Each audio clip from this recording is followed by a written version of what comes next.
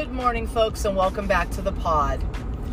I just wanted to hop in as, once again, we've had a week of huge developments, and to just hopefully keep a more general discussion than a specific discussion. This week we have found out that a former president illegally had top secret, very top secret, super top secret papers at his now residence after his term ended.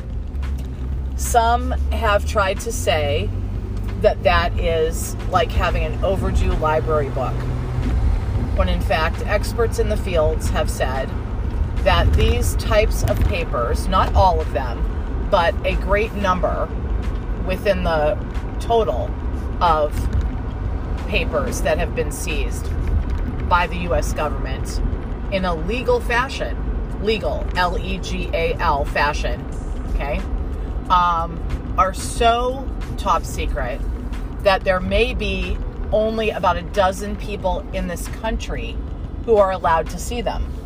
In fact, the FBI agents that found them in the residence during the search warrant could not even look at them. They had to just close them into a box and take them. They couldn't even read them to even know what they are, because they had to wait until the government, the Department of Justice, had someone go through them who had the clearance to see these very, very secret items. And in fact, contrary to the lying of the former president's staff, they do, in fact, include information on a foreign country's nuclear weapons. Of course, we don't know which country, nor do we know whether it was their capabilities, their lack of capabilities, or anything like that. Because again, none of us are cleared to know that information. It is compartmentalized, secret information, which means it was supposed to be in a safe inside a secure communication facility inside of either the White House or the Congress or the Senate or another secure government location. Not only just in that secure communication facility, but in a safe inside the secure communication facility. So not just secret, but top secret. Like it shouldn't have left that safe, except to be signed out and signed back in when returned. And how these things got to someone's private residence, and it is indeed a private residence. Sorry, but it is. Okay? Those are the facts, ma'am. He is no longer the president. That makes him a private citizen. That makes it a private residence. Try to follow me now. Okay? How they got there is in question. Who has seen them? Apparently there are folders that are empty, which they aren't sure if there are documents missing or not. But if they're missing, this could be tragic for our country and for our allies. Why? Why does it matter? Well, it matters because our intelligence services use human and non-human ways of gathering information. And especially the humans that are involved in gathering information. An agent may have been in a foreign country gathering information for us for decades. And now we're not going to get that information because that person, that actual human being, and potentially their family that they have there now in this foreign country may need to be removed from the country securely so that they aren't murdered for being an agent of the United States. Yes, you could have parents and children murdered because of the carelessness of the former president. Now, you might want to speculate on why he had that information in the first place. Well, because the president who's currently in office is one of the people that can see this very specialized secret information. Now, when this person was president, he was authorized to see it. Now, being that I was raised by a malignant narcissist mother, okay, I can tell you kind of how that might have happened, that people that were supposed to get those papers back from him and put them back into that secure, safe location, literally a safe inside a secure communication facility, how they might have not come to not get them back from him. So stay with me, okay? Being a malignant narcissist, anytime they are challenged, and I don't mean like I'm challenging you to a duel, I mean like if you say to a malignant narcissist, what you're saying is a lie. You did in fact not have a right to those papers, and you need to give them back. Those have to go back, sir, into the safe inside the SCIF, which is the secure communication facility. Okay? If a malignant narcissist wanted to keep those papers for whatever reason, I don't know what the reason could be. Thankfully, I'm not inside that brain because I do not want to be. Okay?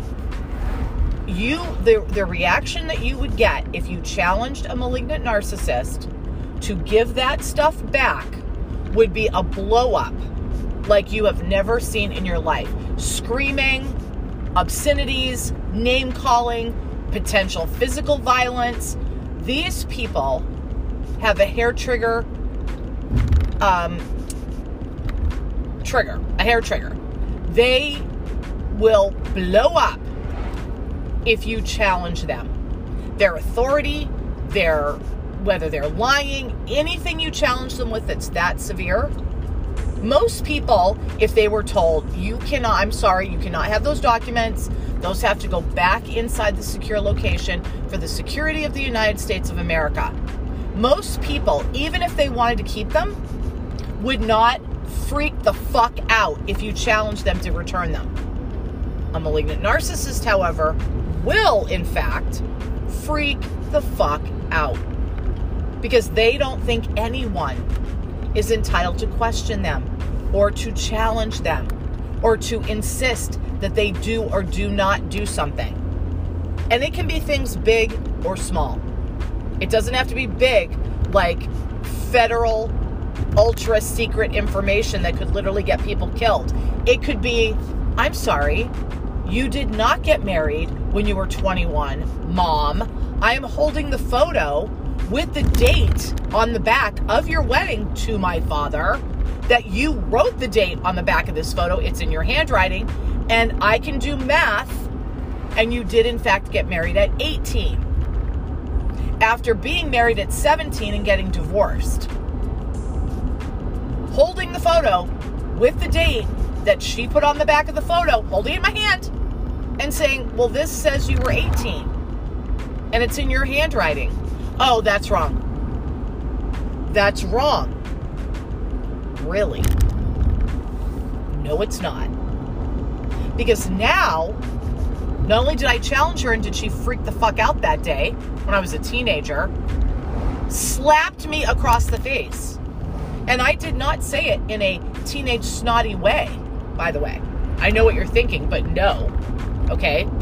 I literally just challenged her on a date that I was holding proof of in my hand. And she still continued to deny it. And then I got slapped across the face. Right. Because I was challenging her. They make their own reality. And if you try to burst that bubble with facts or truth or legal charges, the freak out will be like something you've never seen, which we are seeing right now. The screaming at the rallies and the lying and the pointing at other people who are not in any way involved. Okay? The ridiculous consternation, it's insane. And they will literally say anything. It doesn't matter if it's based in fact. It doesn't matter if you're standing in proof of that they're lying. They don't care. They don't care. You're trying to burst their created reality bubble. And they all live in it. And if you have ever known a narcissist who is malignant, you know what I'm talking about. And if you don't, you probably think that those of us who are speaking of it are insane.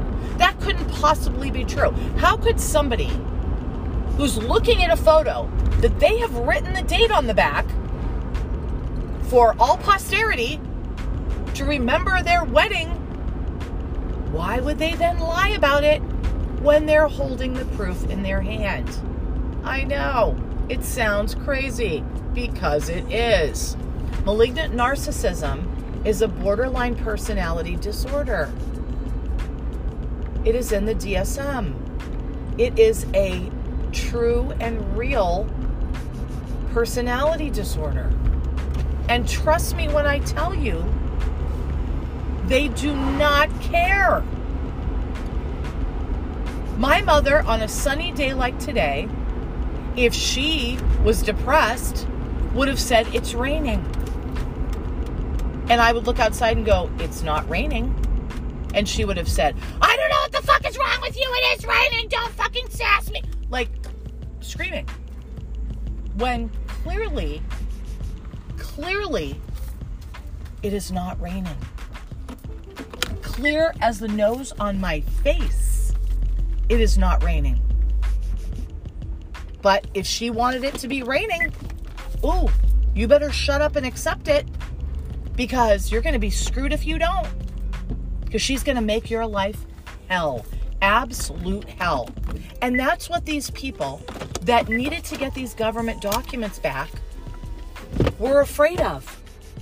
I'm sure that they were afraid of the scene that was going to be created if they tried to get back these documents. Maybe initially during the last administration, they did try to get the documents back at first. And there was such a ruckus about it and so much upset and craziness and insanity that they just gave up, because that's what most people do when it comes to dealing with a malignant narcissist, is they just give up. I'm not going to tell them about this because they're going to start screaming. Okay? I'm not going to tell them about this because they're going to scream and blame me, and then I'm going to have to fix something that I didn't even cause. So why am I going to bother even bringing it up? Like, why? Why would I bother bringing that upon myself? And I get that. I did that a number of times with my mother. Because what was the point? What was the point in challenging her? Like, one time she called me a few years before her passing and said she was cleaning out, she had a hutch in her dining room. And she said, "I'm cleaning out the hutch and I found all the Mother's Day cards you kids gave me, and I just want to know if you want them back." And I said, "Well, of course not. We gave those to you. Those are for you for Mother's Day over the years." And she said, "Yeah." She goes, "I was really the best mother ever, wasn't I?" Now, the answer to that question is no, in fact. You allowed your husband to assault me every single day, beat us, and mentally degrade us and abuse us, and you did nothing. You just stood by and didn't even care. So no, you were not, in fact, the best mother ever. I would call that one of the worst mothers ever. And what was the point of me saying that to her? Because if I challenge her, she's just going to start screaming, hang up the phone, take to her bed for 3 days, then call me and try to make me feel bad about it, turn it around and make it my fault. So what's the point? Not going to engage. Okay? And that's what has happened here. But in reality, this is very important. And it's something that this person needs to be held account for. Just like any one of the rest of us who do something illegal, we need to be held to account for it. And this person is a private citizen. This person, as of today, is no longer a president and is not running for said office. Keeps threatening to do so, but is in fact not. And therefore, the government of the United States, the charging entity, needs to charge this person with what they have done. Because it is not okay for anybody to put all of us at risk. Sunday, this upcoming Sunday, is the anniversary of 9/11. And I know that the attention span in America is that of a 2-year-old. But let me remind you that this Sunday is the memorial of thousands of people being murdered by terrorists from a country, backed by a country, Saudi Arabia, and that has been proven, that have a very close relationship with that former person. Okay? That former president. And what has happened here with these documents being removed from their proper and safe and secure location puts all of us at risk, like we didn't know we were on 9/11. We very quickly found out that we were all at risk. Okay? We are at risk now of not being able to stop another attack like that by whomever. And I would encourage everybody to watch the coverage. You can get it on YouTube. All you do is go on YouTube and in the search hourglass or magnifier, put in Today's Show 9/11/01. And it will come up with the full 4-hour video of the Today Show on that day. And I always watch that coverage again. And you might say, well, it's so upsetting. Why would you watch it again? I don't want to be depressed like that. Well, here's the thing about really, really scary, tragic events in our history. And probably, I'm more sensitive to it, being Jewish and forcing myself to bear witness to testimony of elders, videos, things that make me want to vomit, frankly. I feel it's important to bear witness. And I think we honor those that were lost in that tragic event by bearing witness to their loss. I also believe that to stop things like that from happening in the future, we all need to be aware and remember actively, because with the passing of time, things do soften. They never go away, but they soften in our memory and in our heart. And I think it's still very important that we not forget how we felt on the day that it happened. How I felt was scared. I wanted my dad. I was praying with all my heart that they would find people in those buildings. It was so scary before we found out what actually happened. It was so disorienting and upsetting. And if you were an adult at that time, you know exactly where you were. You know exactly who you thought of first. You know who you checked in with and to make sure they were safe. And yes, in fact, we went ahead with class that night. It was a Tuesday. And we went ahead with class because I was teaching that night and I had a strong feeling that people would want to be together, and they did. They did. A lot of people called to ask me what we were doing. I checked in with the other instructors who had to come in. They said, yes, I want to come in. And I encouraged them to, if they didn't want to, they didn't have to, all of that stuff. Ultimately, we had good classes that night, and people did want to be together. But the one thing they wanted was they wanted the television. We had a small little portable television with a carry handle on the top.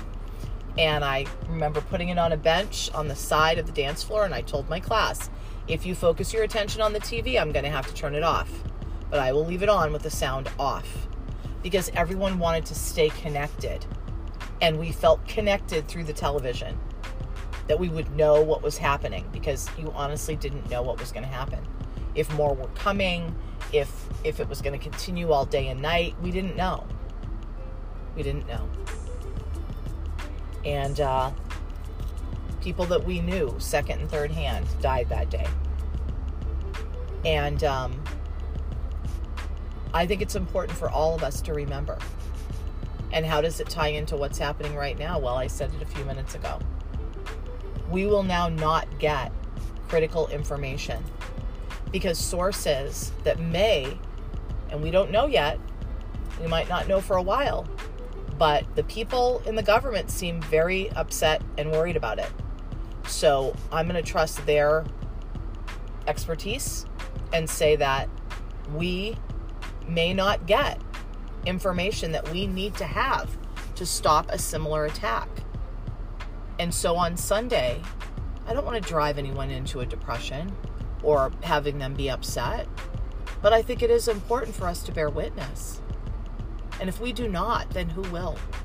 And if we do not deem it important enough, are we not ignoring the people that died that day and their families? Because to them, it was like yesterday.